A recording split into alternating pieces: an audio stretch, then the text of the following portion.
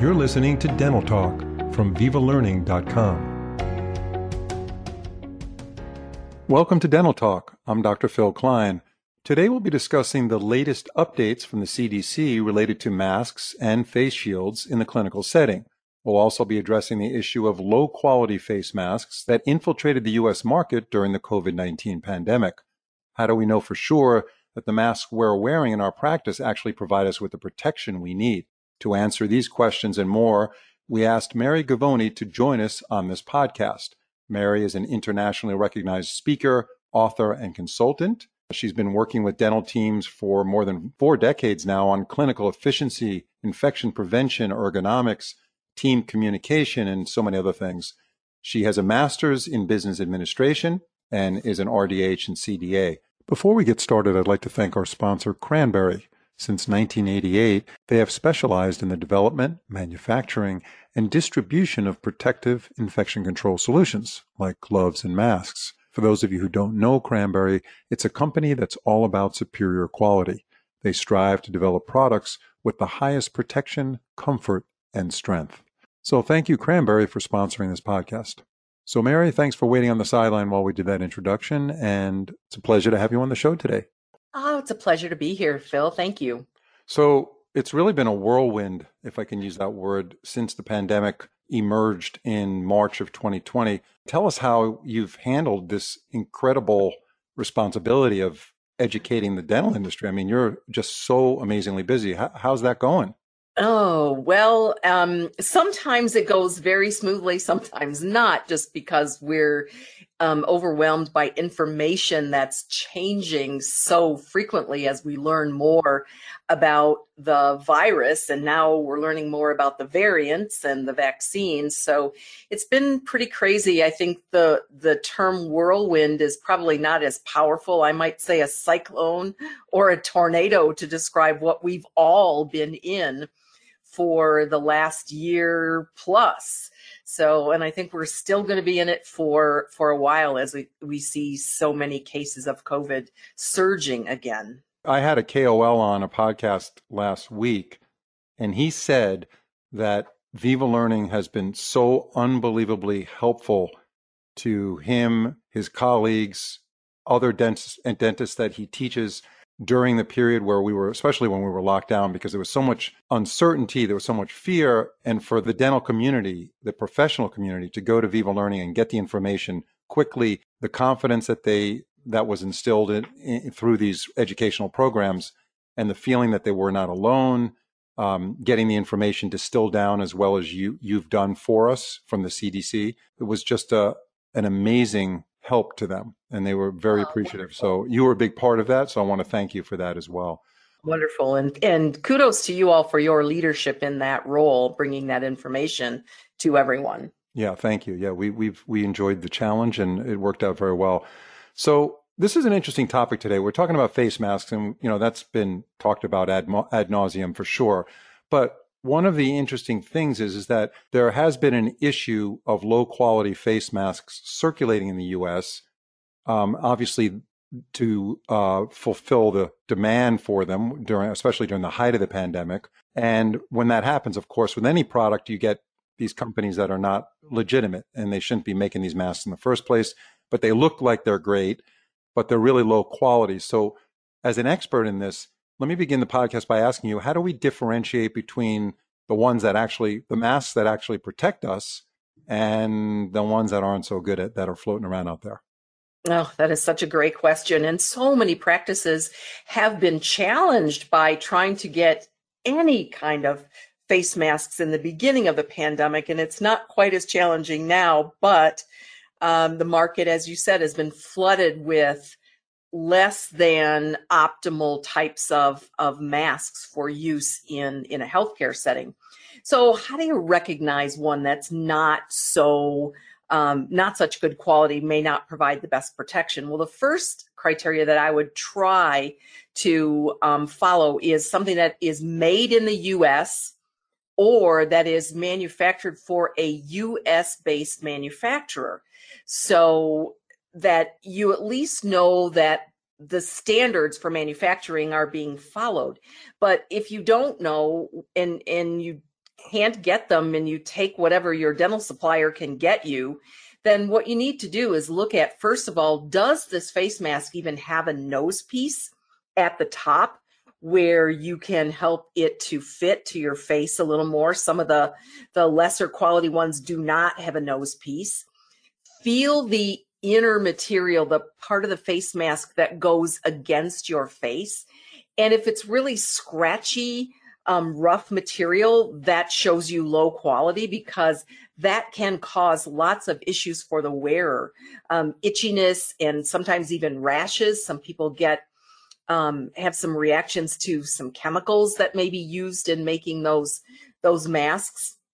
And then the other thing you need to do, and you'd have to actually cut a mask open because you wouldn't necessarily know, but a mask should be 3 layers. So there's the outer layer, the inner layer that goes against your face, and then the inner lining of that mask, which is really sort of the filter. If that is just paper, it's not a material that you can look at and sort of see fibers in, that it looks like a kind of a spun sort of material, like the outside or the inside of the face mask, then it's not a good quality one.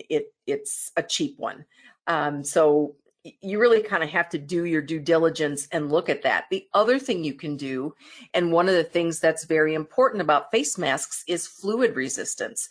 So you can take a face mask and pour water on the inside of the face mask, and if it seeps right through it, there again is a clue that this is not a good quality face mask. The other thing they need to look for is making sure that that face mask is labeled with an ASTM rating, which stands for American Society for Testing Materials, so that it meets the quality standards that they need. So when you talk about the fluid test, you're talking about pouring liquid or water on the surface that goes against your skin, and to yes. see, and how does a good mask behave when that's done? Well, a good mask will not let that liquid go through and filter right through the mask. So that tells you that there's a good fluid barrier, because not only do we want a fluid barrier on the outside to protect from spatter or splatter, but you want to protect the patients from any fluid or moisture, saliva that might be expelled by the wearer, by the dentist, the hygienist, or the assistant while they're working. So the best way, as I've been told, to test it is pour the fluid on the inside and see if it seeps through, because then you're testing 2 barriers at the same time. You're testing to see if the outside barrier is working, because if nothing seeps through, then there's a fluid barrier on the outside layer, and hopefully that filter and the inner layer is working, but you also want the fluid barrier protection from the inside as well. Now, does that fluid test work for all high quality ASTM rated level masks? It most certainly should, because if a manufacturer of a face mask puts that label on their product, they have had to prove, just like products are and devices are, have to prove their effectiveness to the Food and Drug Administration. In order to have that quality standard, that manufacturer has had to have their face masks tested in very vigorous ways. They not only test for the fluid barrier, they test for the particle size filtration, they test for flammability and several other things, so that they go through some pretty rigorous testing. So a reputable manufacturer like Cranberry is going to have gone through that, because they have that designation on their masks. Mm-hmm. So all ASTM level rated masks, regardless of the level, they should pass that water test. Absolutely. They should pass that fluid test. Now, if it's a level 1, the fluid resistance may not be as high. So there might be some slight leakage, but we don't even consider anymore the use of a level 1 mask in dentistry. That we're simply going with level 3 because of the risks of COVID and needing the extra filtration protection. And they're also rated over time. How long are they going to protect you, given the amount of time you might wear them and so forth. So I wouldn't recommend even looking at anything other than a level 3 mask at this point. Right. Yeah, and that's essentially what the CDC talks about. Right. And that's a good segue into my next question. What are CDC's current recommendations for wearing masks in the dental workplace during COVID-19? And also, if you could address after, we reach the point where we think we've reached herd immunity, because, you're the expert on this, but my feeling is life before pandemic is different than life after pandemic for a dental practitioner.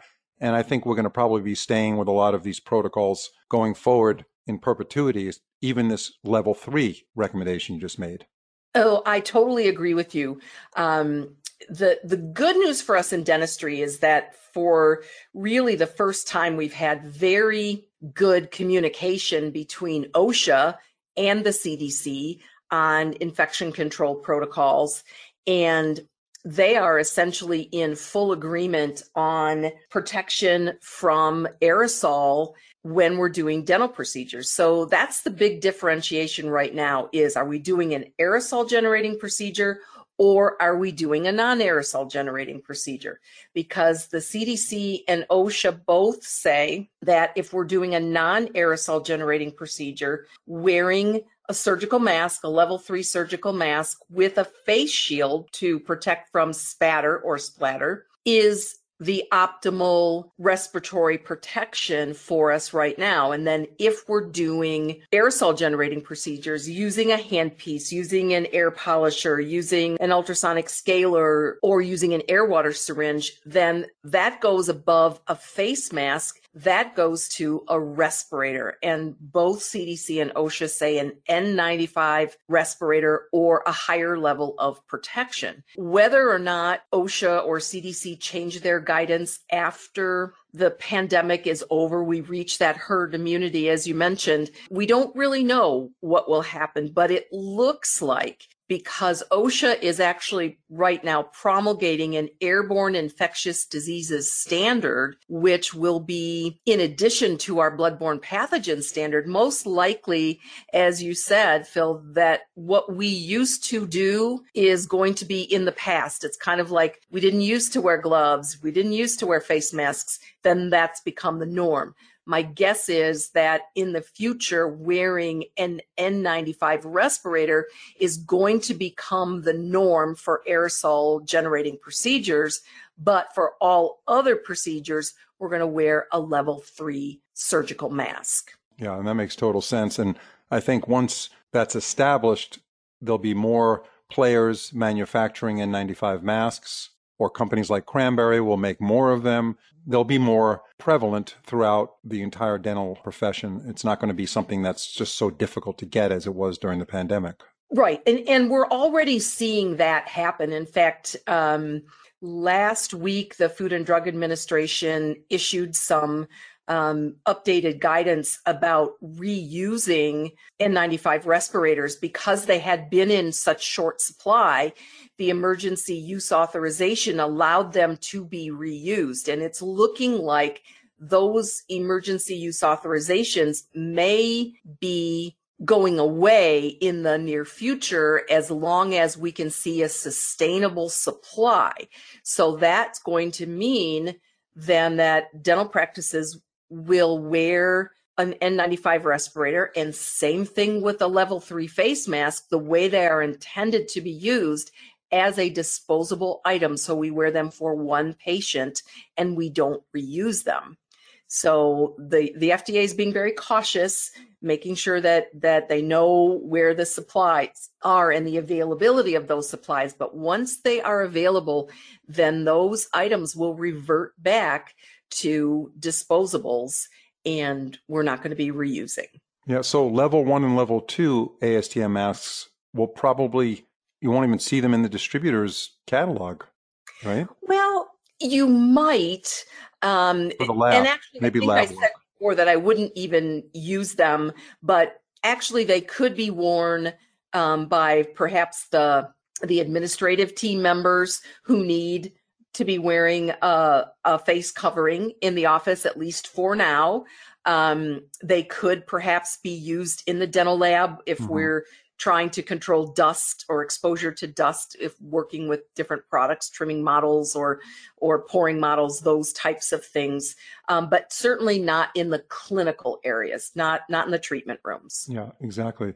So what are some common problems associated with masks that are not from reputable dental companies? What do we see in these masks that would cause potential problems for the clinician? The biggest issue that I see, and I hear from clinicians all the time, is that they either don't fit well around the nose, they don't have the best kind of a nose piece, or maybe they don't even have one, as we talked about earlier, but it's really about the material that's used. They find that the inner part of the mask that goes against the skin causes irritation. They get rashes, they get itching and scratching, and a lot of people before COVID would just simply not wear a mask when they should have. They would just wear a face shield and get really no filtration because they were having problems with the masks. Those are the things that are most associated. Some of them also, because they don't fit well, they have such huge gaps on the sides where you put them around the ears with the ear loop. And a common thing that people do with the lower quality masks, if they don't fit well, they cross the ear loop in front of their ear to try to pull it closer in and close the gap. And that is not an appropriate thing to do. So again, it's buyer beware. And the challenge, I think, for a lot of doctors especially, is that if they do find a supply of masks, now I think it's getting better, but at some points people are challenged to find them, they have to commit to buying such a big quantity, and in some cases they can't get their money back for the masks if they find that they're not good quality. So they're kind of stuck with them, and then they decide to use them. What I would probably do if they find out the quality is so bad it's causing skin issues and they don't fit well is perhaps donate them to a group that could use them that's not like in healthcare. That would make sense. What are considered the top 3 important features in face masks? Well, the first would be, does it have an ASTM rating? That would be absolute number one, because that's your gold standard of quality for that mask. Then the next would be the fluid barrier, making sure that if you read the information in the package insert or on the box or the manufacturer's website about that fluid barrier. And then the other would be the particle filtration size. So the standard should be that they filter out particles of at least 3 microns, and that they, again, read the information on the package insert for making sure that those are the criteria that are met. We are almost out of time, but I wanted to ask you this one question about face shields. You know, not every dental office uses them. Are they truly a step further for protection? That is a great question. The CDC guidance and the guidance we have from OSHA right now says that if we're doing aerosol generating procedures, we need to be wearing an N95 respirator with a full face shield or goggles. So that's not the same as wearing safety glasses. So they do provide an extra layer. One of the most important things that they have done for us during the pandemic has been that they help to prevent contamination on those N95 respirators or the face masks that have been reused because of short supplies. But that's where OSHA's heading right now in terms of eye protection. In dentistry, they are not respiratory protection. They're only eye protection. But that's what OSHA wants to see. And I believe that that's what we're going to see going forward. Now, the interesting thing that's been happening is, as some of the CDC guidelines have been loosened, if you will, in social settings, like allowing travel for vaccinated individuals and reducing social distancing in schools, many dental practices believe that the CDC has loosened the guidelines for practicing dentistry, and they have not. So the latest version of CDC guidance we have for dental settings is from December, and we are not supposed to, even if we're vaccinated, we don't drop our guard at this point because of the variants, because so many things that we don't know yet, and we still need to be screening patients, screening employees, and taking temperatures, and wearing face shields with our masks, wearing face shields with our respirators. So the face shields from OSHA standpoint is obviously to protect the employee, right? With mostly their eyes. Is that correct? Yes, that is exactly right. Now, Okay. they can provide some protection from the patient, because if they are a chin length face shield, then if someone, heaven forbid, was an asymptomatic COVID carrier, it's unlikely that they could be exposing a patient because they've got sort of a double layer of protection. They've got the respiratory protection from the respirator or the mask, and then they have splatter protection with the face shield. And I know this won't apply soon because we're moving away from the heart of the pandemic. Wearing a second inexpensive mask on top of an N95, knowing that you're going to be reusing that N95 because of the lack of supply, would that make sense, at least during the period when we're reusing N95s?